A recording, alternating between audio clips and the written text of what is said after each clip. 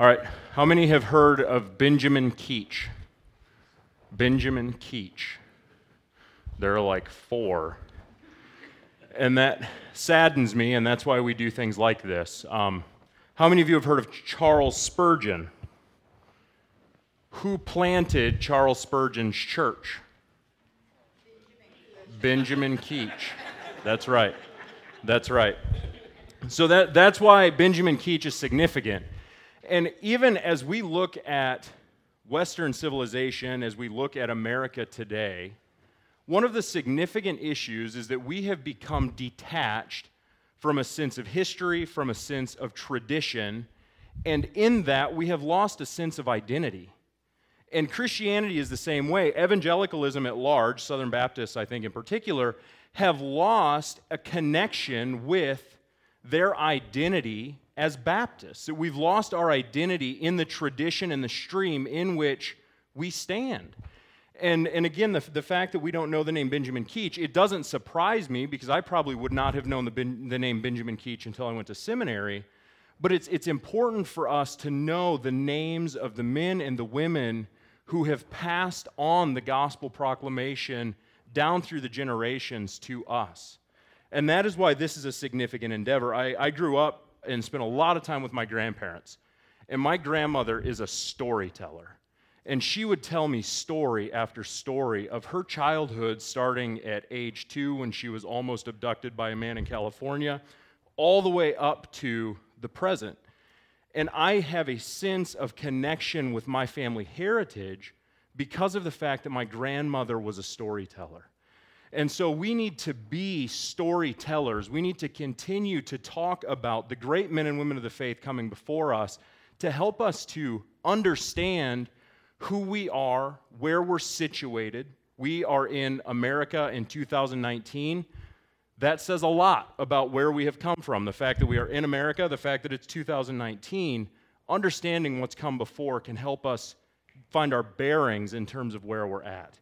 And so that's what we're looking at tonight. And oftentimes we sort of poo-poo the past because we have smartphones and tablets and laptops, and Benjamin Keach was uneducated, largely self-educated. What do we have to possibly learn from him? And I think there's a lot. And so tonight, as we think about where we're at, the First Baptist Church of Fisherville, Kentucky, what does the name tell us? First, tells us that this was the First Baptist Church in Fisherville, Kentucky. Fisherville, Kentucky tells us that this church is located in Fisherville. The fact that this is a church tells us that we are affiliated with some form of Christianity.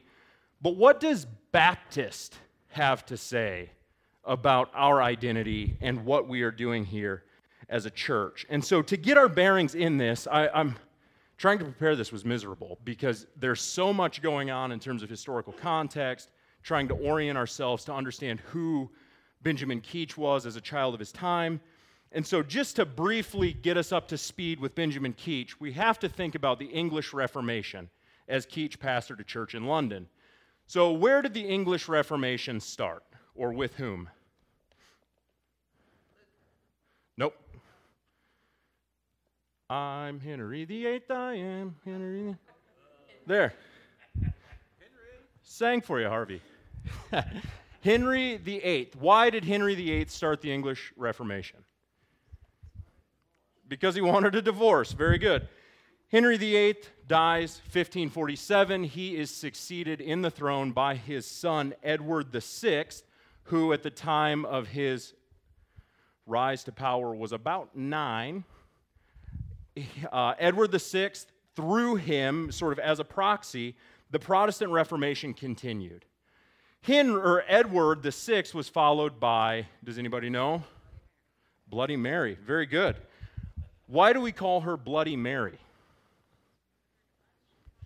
She killed a bunch of Protestants. In an effort to try and overthrow the English Reformation, Mary I, Bloody Mary, she slaughtered hundreds of Protestants in that effort. Mary thankfully only reigned for 6 years, and she was followed by Elizabeth I. Very good. Elizabeth I, she reigned from 1559 to 1603. She continued to push forward the English Reformation, but at this point it was becoming, the church and the state were incredibly tied together with a form of Calvinistic theology. There were various Anglican ministers who could not abide with this status because of the connection with the state made the church utterly unholy. These ministers were called Puritans. Some of the Puritans separated from the English church. They were called separatists. Very good. Separatists or dissenters. And so you have this group of Anglican ministers who are separating themselves from the Church of England. One such minister, his name was John Smith.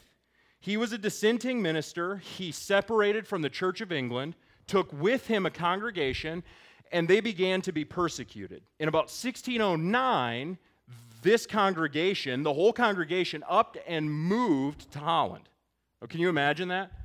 We at Fisherville begin to be persecuted by the local Louisville authorities, and we say, well, it's freer in Texas. We as a whole church are going to move to Texas. Yep. It's a pretty amazing thought. Granted, the congregation would have been much smaller, but there's still this desire for religious freedom. So as they travel to Holland, this group of the dissenters at this point, they're not yet Baptists, begin to come in contact with the Anabaptists. Who knows what the Anabaptists are? Anybody? How does the name Minnow Simmons sound? Does anybody know that name? The Mennonites? Anabaptists were radical reformers, and they were made infamous by a sort of power grab takeover of the city of Münster in the 1500s. Because of that, the name Anabaptist in every other country in the world was like a swear word. You did not want to be called an Anabaptist. But these people, John Smith, his congregation, moved to Holland, begin to speak with the Anabaptists. They begin to embrace various parts of Anabaptist theology. Not baptism at this point, but John Smith, through reading the New Testament, becomes convinced of Baptistic principles. John Smith then baptizes himself and then all of his congregation.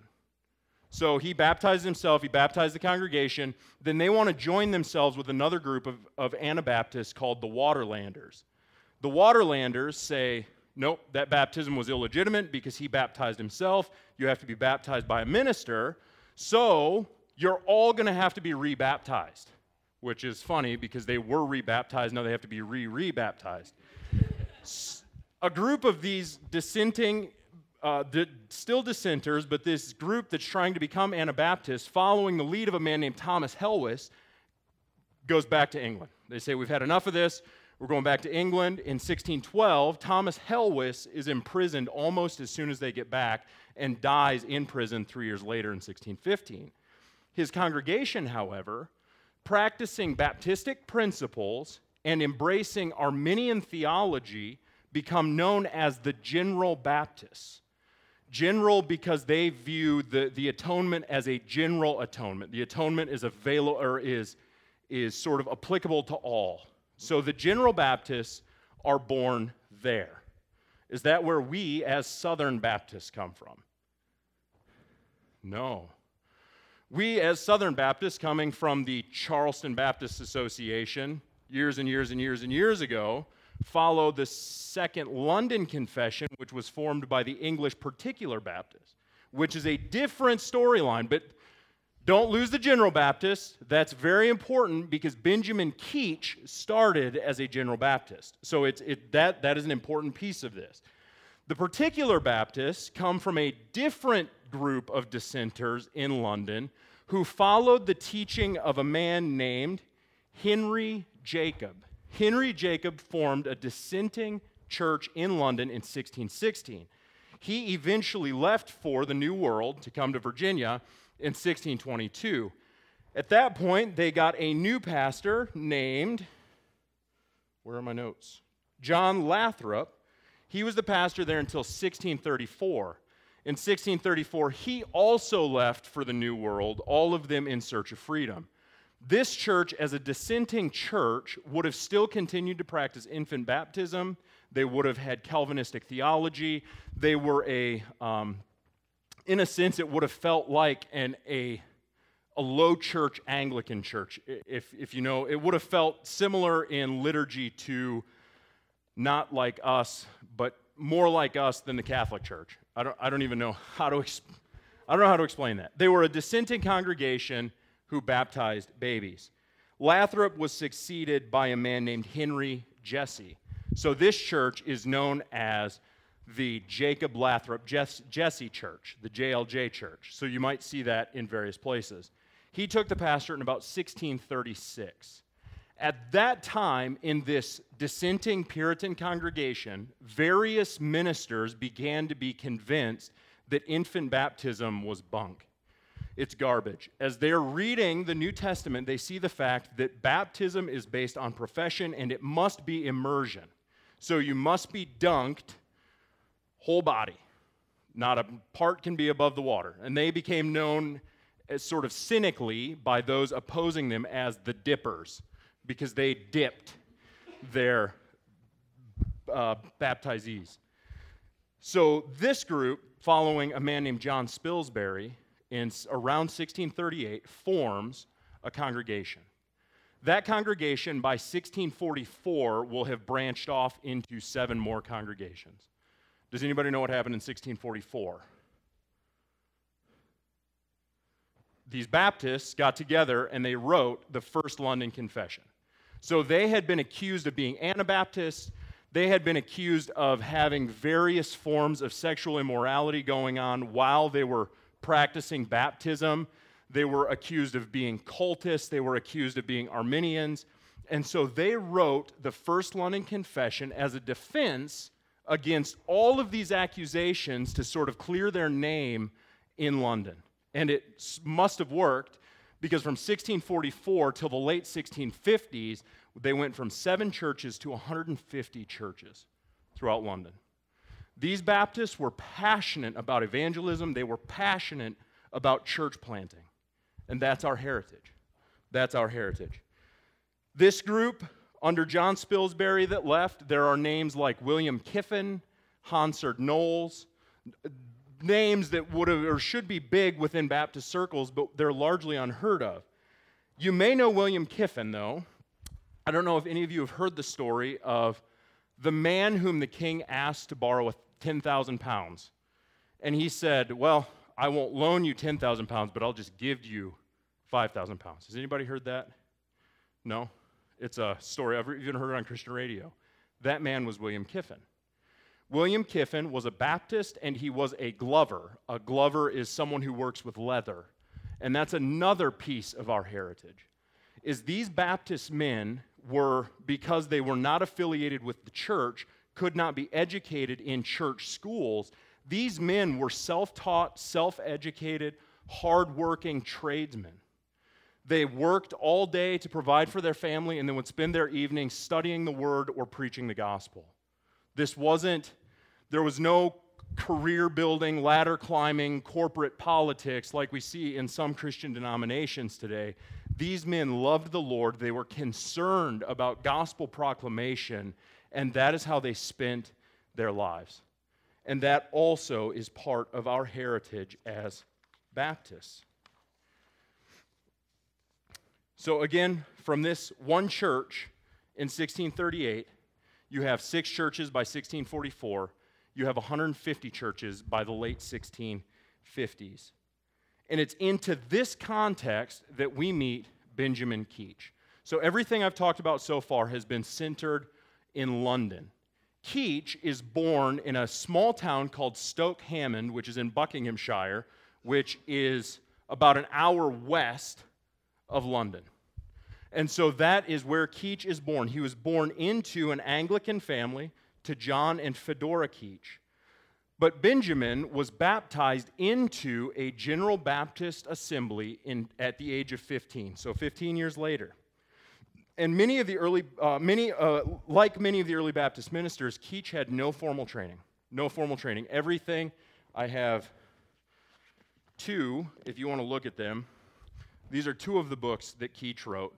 There are many, many more, and he was all self-taught. Up to a certain age, he had some education.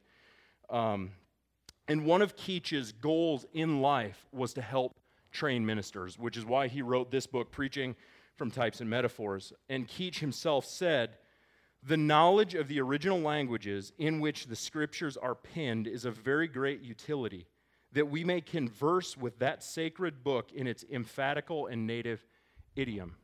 Keach labored to learn Greek and Hebrew to the best of his ability so that he could be a faithful minister.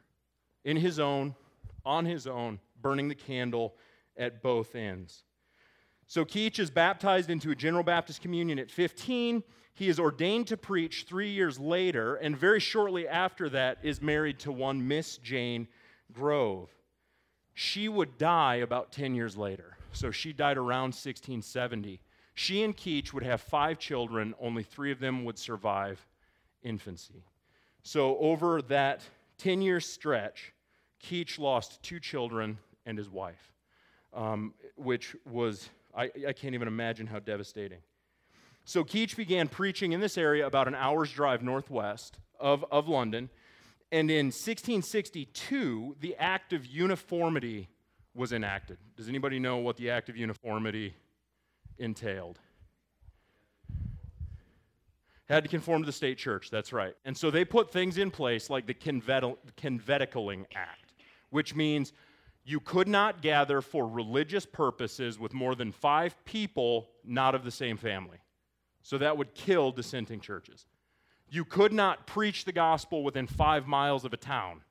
Things of this nature that would have utterly decimated the gospel preaching for these dissenting congregations. It basically crushed the ability for these ministers to do church without the fear of imprisonment. And prison in England in these days, which is amazing when you think about John Bunyan, who was in prison for 18 years, prison was a miserable reality. It was dank, it was dirty, it was wet, it was cold. You didn't last very long in prison generally. Your family had to provide food for you. It was an awful situation for you to be in to go into prison. And so when this act passed, Keach's location was hit very, very hard with persecution. And in 1644, Keach himself was brought up on trial for being a seditious, heretical, and schismatic person. His crime? He developed a primer for children to learn. And he was accused of being schismatic, heretical, and seditious. He brought before trial, and it was interesting, he was brought before trial just a few months after several folks had been sent to London on a death sentence for conventickling. So you can imagine the things that would have been running through Benjamin's mind as he's awaiting the jury and the pronouncement. He was fined just 20 pounds, which at that time, now it's not a lot. I mean, what's exchange rate? About $1.60 probably. But then that would have been a significant amount of money for a poor preacher. He was fined 20 pounds and sentenced to 2 2-hour sessions in the pillory. Does anybody know what a pillory is? The stocks, that's right. So you stand in the middle of the town on a box with your hands like this, your head locked in the stocks for 2 hours while the crowd mocks you as you stand there. What did Keach do while he was in the pillory? He preached. Keach preached. He said, you know why I'm standing here? It's because I'm identifying with the sufferings of my Lord and Savior Jesus Christ. He preached. When the Anglican minister, the rector of the church, brought charges against him and said, no, you're here because you're a heretic, the crowd actually denounced the rector because he was a drunkard. And so Keach preached the gospel from the stocks on 2 separate occasions for 2 hours at a time. Another time, Benjamin Keach was preaching the gospel and he was approached by a group of cavalrymen. 4 of these cavalrymen were so enraged at Keach's preaching that they bound him to the ground and they were going to spur him with their horses. Does anybody know what that is? where that you just allow the horses to stomp away at whatever is on the ground. Keach, thankfully, had an officer intervene on his behalf before they could stomp him, which I'm sure would have resulted in severe maiming, if not death. So Keach, on 2 separate occasions, and I'm sure that there were more, faced these sorts of persecutions, but was not deterred. He was not deterred. He continued to preach the gospel. But in 1668, he decided to move his family to London so that they could avoid some of this persecution. Now, London, yes, is still in England, but it's very similar to urban culture today. There's different sorts of lifestyles are tolerated in urban culture that would not necessarily be tolerated in small town Kentucky. And it was very similar with London in those days.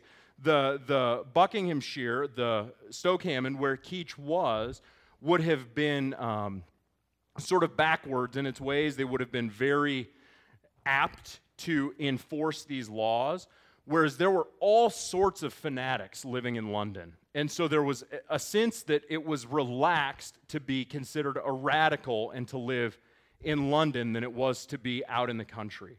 And so Keach moves his family to London in 1668, and they join a small General Baptist church in Southwark at that time. Keach is ordained as a minister very shortly after, and then very shortly after that becomes friends with Hansard Knowles, who we discussed earlier as a particular Baptist, one of the leading figures of the particular Baptists, and William Kiffin. Such good friends, in fact, that Hansard Knowles is the one who performed the ceremony for his second marriage to Susanna Partridge in 1672. And it was in that same year, 1672, that Keach planted Horsley Down Baptist Church in Southwark, in the Horsley Down neighborhood.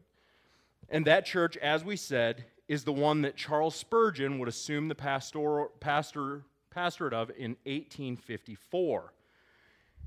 In the 164 years between Benjamin Keach, or the 164 years starting with Benjamin Keach to 1836, so just 20 years before Spurgeon, take a guess at how many pastors the congregation had during that time.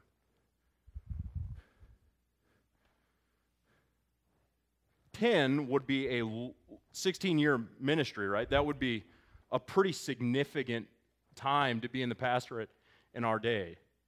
There were 4. Benjamin Keach pastored for 36 years. His son-in-law, Benjamin Stinton, pastored the congregation for 14 years. After Stinton passed away, there was 2 years, and the pulpit was taken by a man named John Gill. How many of you know John Gill? Another Baptist luminary. John Gill is the only or one of the only commentators who has written commentary on every single verse of the Bible. John Gill. He pastored there for 51 years. John Gill, when he passed, was gone 2 years, and they brought in Dr. John Rippon. Dr. John Rippon was there 63 years. That brings us to 1836. Then there are 3 pastors between John Rippon. There's 2 years, 8 years, 2 years, and we get Spurgeon in 1854. And that again it's just another amazing piece of our Baptist heritage. These ministers did not view their association with the church, again, as a career platform to move on into some other bigger, better position where they could make more money. These men viewed their union to the church almost like a marriage. And if you wanted to take them as a pastor, so if someone wanted Brian, they wanted to take him, they would have to contact the church first and ask the church for permission to sort of court their senior pastor. And there's another story of a man named Benjamin Bedham, who was a pastor in Burton on the Water, London, pastored Burton on the Water Baptist Church. He was renowned for his rhetorical ability. A church in London, a very large, eminent Baptist church, wanted him to take their pastorate after their beloved pastor had died. They wrote to the church And he said, I will submit to whatever my church wants. And the church said, no, you're not taking our pastor. And so he gave up, in a sense, a much bigger, more prestigious position because he was committed to his people. And that also is the heritage that we come out of as Baptists. Those are things that should inform our identity. They should inform how we think about church. So Benjamin Keach, during his time, he faced various national issues. So we talked about the Act of Uniformity, 1662. Does anyone know when that came to an end? The Act of Toleration, 1688. In 1688, the Act of Toleration is passed. That was during the Glorious Revolution. So you have the opening up of religious liberties in England. At this time, there was an end to 30 years of government-sponsored persecution, and the Baptists in London decided that they were going to convene to just discuss the states of the churches. These churches had been absolutely browbeaten by the government. They had been persecuted, you would think, almost to non-existence, but what we've seen is flourishing.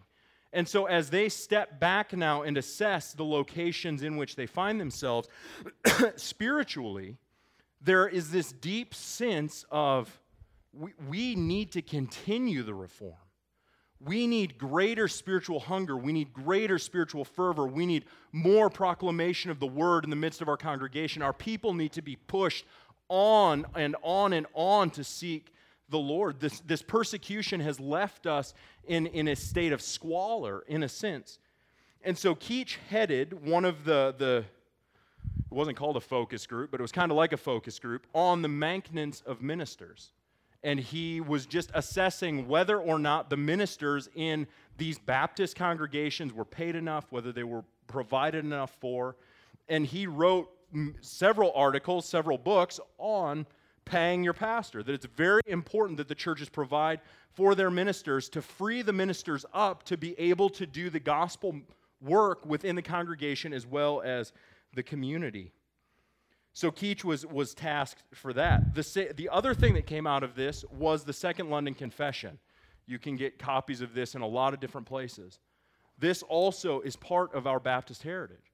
The Second London Confession became one of the bases for the Philadelphia Association here in America, as well as the Charleston Association in Charleston. From First Baptist Church Charleston arose Southern Seminary. The foundation of their doctrine and piety was largely extrapolated from the Second London Confession. The abstract of principles at the Southern Baptist Theological Seminary is abstracted from various confessional documents, but one of the leading lights of that is the Second London Confession. And so this is the tradition that we stand in. And Benjamin Keach was a very important part of this. He was a cornerstone for the construction of this. Another one of the significant issues for our day is hymn singing. How many of you, when we begin to sing hymns or songs in church, think, should we be doing this? Does anybody think that? No? This was a significant issue for the early Baptists. Whether or not it was okay, one, to sing it all in the congregation, or two, to sing anything other than psalms. Benjamin Keach on one side, Isaac Marlowe, William Kiffin on the other, began a long-tracked dispute against one another that became so hostile it fractured the London Association. So this was a significant issue. Ultimately, Keach's arguments won the day. Isaac Marlowe, on the side of hymn or psalms only, if they're singing at all, was a very wealthy jeweler in London. And his arguments were such. The use of hymns produced a sort of formalism like that of written prayers in worship. This was too close to papism or the state church. Second, he was convinced that the singing in the New Testament was connected to the extraordinary gifts of the Spirit, and thus examples of singing in the New Testament had ceased along with other miraculous gifts. Third, he was convinced that congregational singing compromised the purity of the church because unbelievers might sing along too. And fourth, he was convinced that inviting women to sing in the congregation was a clear breach of 1 Timothy chapter 2, 11, and 12. Keach responded to each of these. I wish I was going to write down some of the insults that they hurled at each other. So this went beyond mere rhetoric, straight to ad hominem. Marlowe, the one I remember was he was called a brazen forehead, which I thought was great. Keach, which we're going to see as characteristic, pointed to Scripture. In the midst of these debates, in the midst of these disputes, Keach continually comes back to the Word of God because that is the foundation of everything that Benjamin Keach did. He pointed to Ephesians 5, 18 and 19. And do not get drunk with wine, for that is debauchery, but be filled with the Spirit, addressing one another in psalms and hymns and spiritual songs, singing and making melody to the Lord with your heart. Colossians 3:16. Let the word of Christ dwell in you richly, teaching and admonishing one another in all wisdom, singing psalms and hymns and spiritual songs with thankfulness in your hearts to God. James 5:13. Is anyone among you suffering? Let him pray. Is anyone cheerful? Let him sing praise. Keach did not argue just from mere pragmatic concerns, but Keach sought to ground each of these convictions in the Word of God. As he said, the Bible commands us to sing songs, hymns, spiritual songs. The us that it's commanding is we, the church. And Benjamin Keach, in an effort to help his people understand the Word of God better, outlined his sermons and then wrote hymns to go along with his sermons for his congregation to sing and recite during their week. And now he was no Isaac Watts. His hymns are really pretty bad. But here we go. A father doth beget his child beget, so begotten we are. By thine own word and spirit, Lord, and do thine image bear. He likewise doth his children clothe, and doth them also love, so thou most richly clothes all such that are born from above. The Father feeds and does protect such who his children are, so thou dost feed and save all those who do not belong to thee, and also doth delight in them who him resemble do. To such who are most like to thee, thou dost chief favor show. A father loves his children should all live in unity, so thou delights to see thy saints walk in sweet harmony. He ever does o'erlook the faults which he in them does spy, so all thy people's faults likewise thou dost, O Lord, pass by. Keach wrote hymns, and that, interestingly, if you take some of his hymn books and compare them with this, which is Preaching from Types and Metaphors, originally called Tropologia, Keach had another Baptist minister take a textbook written by Solomon Glassius and affix that to 3 sections of Benjamin Keach's sermons. The sermons follow the various heads of theology. So the first one is God the Father. That hymn follows very closely the metaphors that Keach draws from God the Father. So Keach was writing these hymns in an effort to help his people think through the Word, to be meditating constantly, to set their minds on the things that are above. And Benjamin Keach saw this as a useful aid, as a help to them. So that is Benjamin Keach. And he died in the summer of 1704, and as I said, he was succeeded by Benjamin Stinton.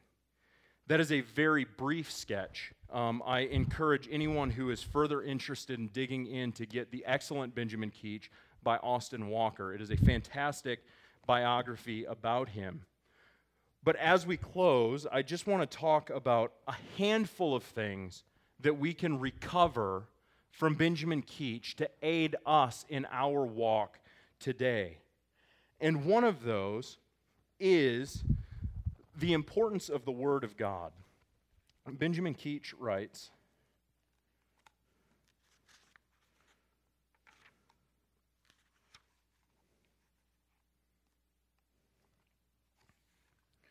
The more plain the word and law of the Almighty is, the more becoming the divine author and lawgiver, and profitable for mankind, as more easily understood and being like bread, accommodating to every palate. Benjamin Keach saw the Word of God as clear. Anyone can sit down with the Bible, and by applying what he called the analogy of faith, that we let easier scriptures interpret harder scriptures, by sitting down with the Bible and interpreting the Bible on its own terms, anyone can read the Bible. That is grounded in Benjamin Keach's understanding of divine authorship. He saw the Bible, Genesis to Revelation, totally authored from God. It was Spirit-inspired, such that it was the Word of God, the authority of God in the midst of the congregation of God, and it was this that drove Benjamin Keach's preaching, it drove his ministry. It was a commitment to his understanding of the divine authority of Scripture. In one sermon on the parable of the rich man and Lazarus, which we all know the parable of the rich man and Lazarus, at the end of it, the rich man is pleading with Abraham to let Lazarus go back and tell my family, for if they see one who's raised from the dead, surely they'll believe. But what is the response? Let them believe Moses and the prophets. Let them believe the Word of God. Keach says, he himself says, had you believed Moses, you would have believed me, for he wrote of me. But if you believe not his writings, how shall you believe my words? Oh, how doth our Lord magnify the written word? There is the same reason why Christ's word should not be believed by such as believed not Moses' writings, who confirmed his mission by miracles as our Savior did his.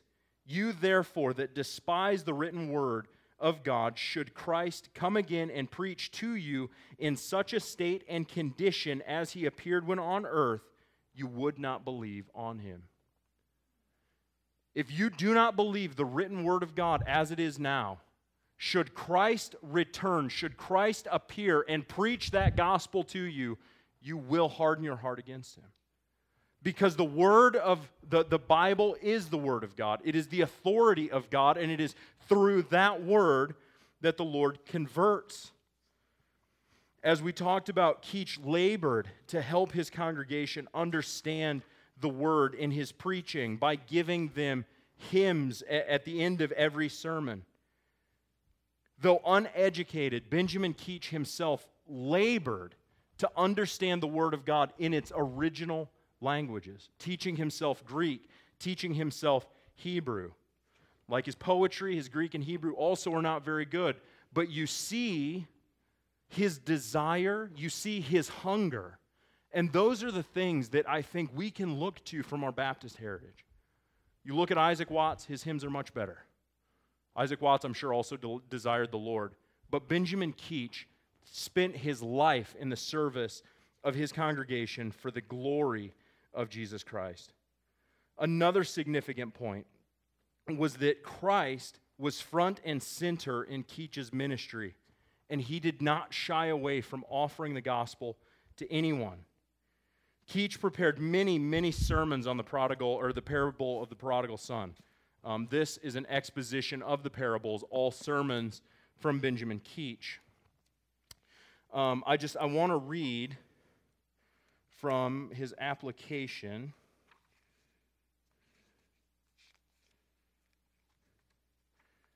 He's talking here about the end of the parable where the father says, kill the fattened calf. Kill the fattened calf. In that, Keach sees the slaughtered Christ. In the same way that the father slaughtered the calf for a feast for his son, so Christ was slaughtered on our behalf, so that by feeding on him by faith, we might enter into communion and fellowship with the Lord. Keach writes, this understanding of the centrality of Christ may tend to reprove such ministers who do not, as God commands, bring forth the fatted calf or the precious Lamb of God for sinners to feed upon. or that do not preach Christ as the sum and substance of all their ministry. We preach Christ crucified, 1 Corinthians 1:23. Philip went down to the city of Samaria and preached Christ to them, Acts 8:5. And St. Paul rejoiced that Christ was preached, though some preach him out of strife and contention, Philippians 1:15. The great subject all the holy apostles preached was Jesus Christ, or a crucified Savior. By this you may know who are true ministers from such who are corrupt or counterfeit or false teachers. Do they preach Christ? By this ministers may learn what doctrine to preach. For as Christ must be received for justification and the best robe put on, so they must bring forth Jesus Christ still. A crucified Savior must continually be fed upon as long as we live. We must fetch all our hope, all our strength, all our comfort from Him always to the end of our lives. Then he has an application, he has a trial section in his sermons, which is a test yourselves.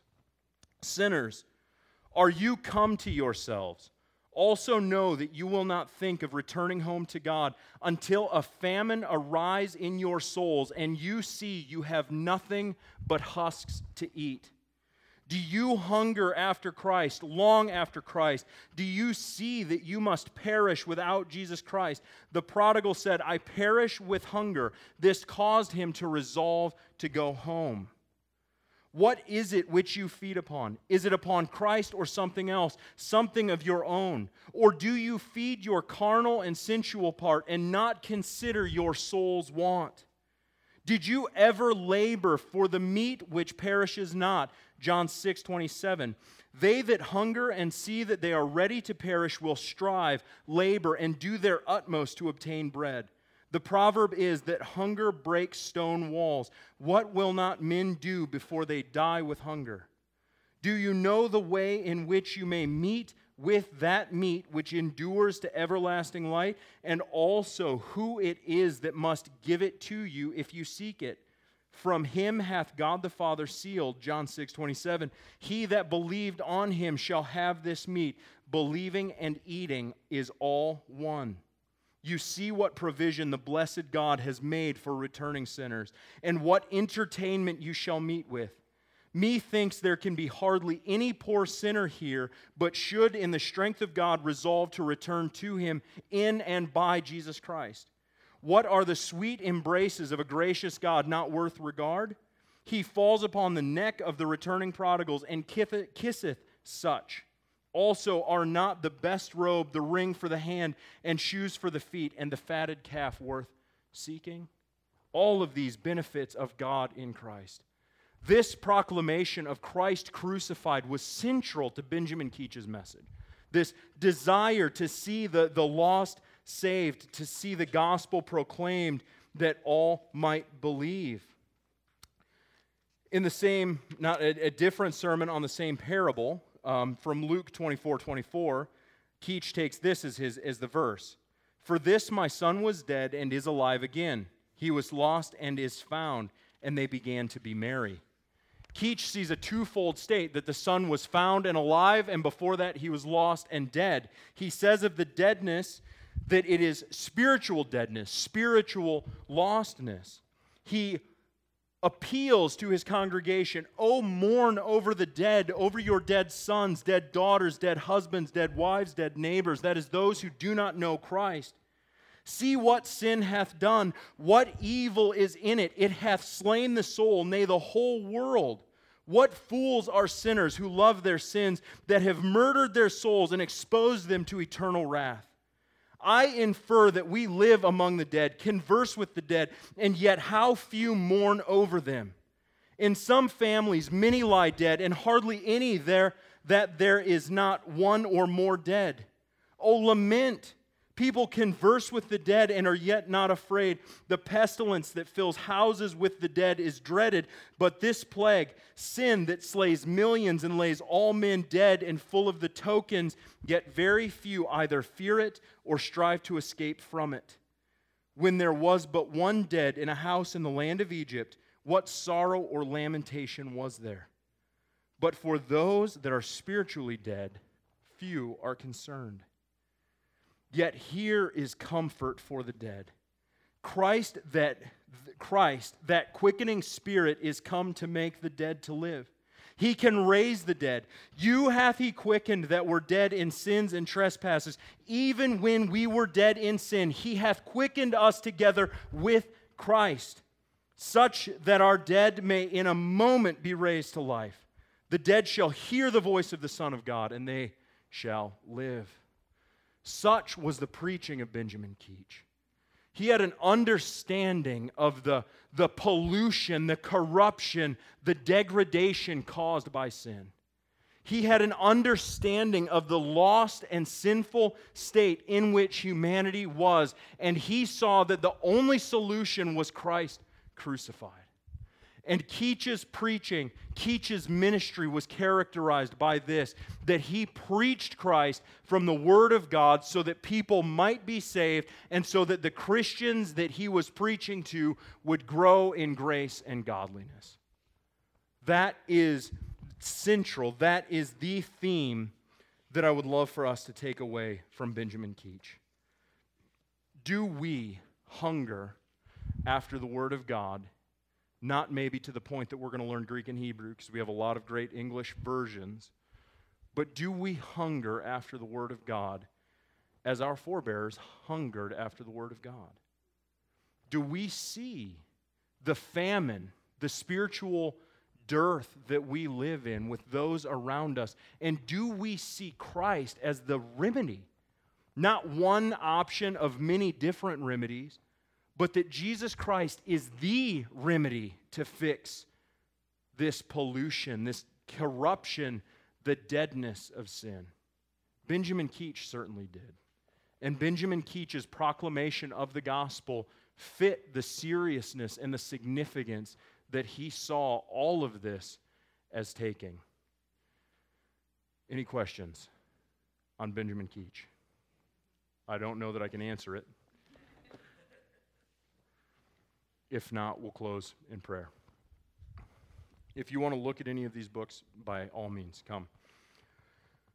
Our gracious Lord, we thank you again. We thank you that we stand in the long line of faithful ministers. We thank you that we stand in the long line of countless Christians that we will never know the name of until we meet them in glory. Lord, we pray that you would transform us.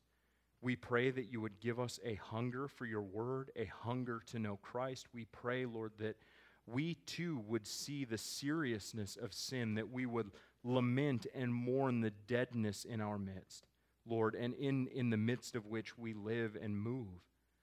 I pray, Father, that we would be passionate about the proclamation of Christ. I pray that we would see the centrality of your reconciling work in Christ as you are bringing all things, Lord, in heaven and on earth to conclusion in him. Lord, let us not be ashamed. Let us never be ashamed of this gospel message that you have given us. Lord, I pray that it would go forth from this congregation mightily, and that we might be a church growing in fruitfulness and planting churches and just moving forward as we continue to consider how the gospel transforms and informs our lives. Lord, and we pray all this in Jesus' name. Amen.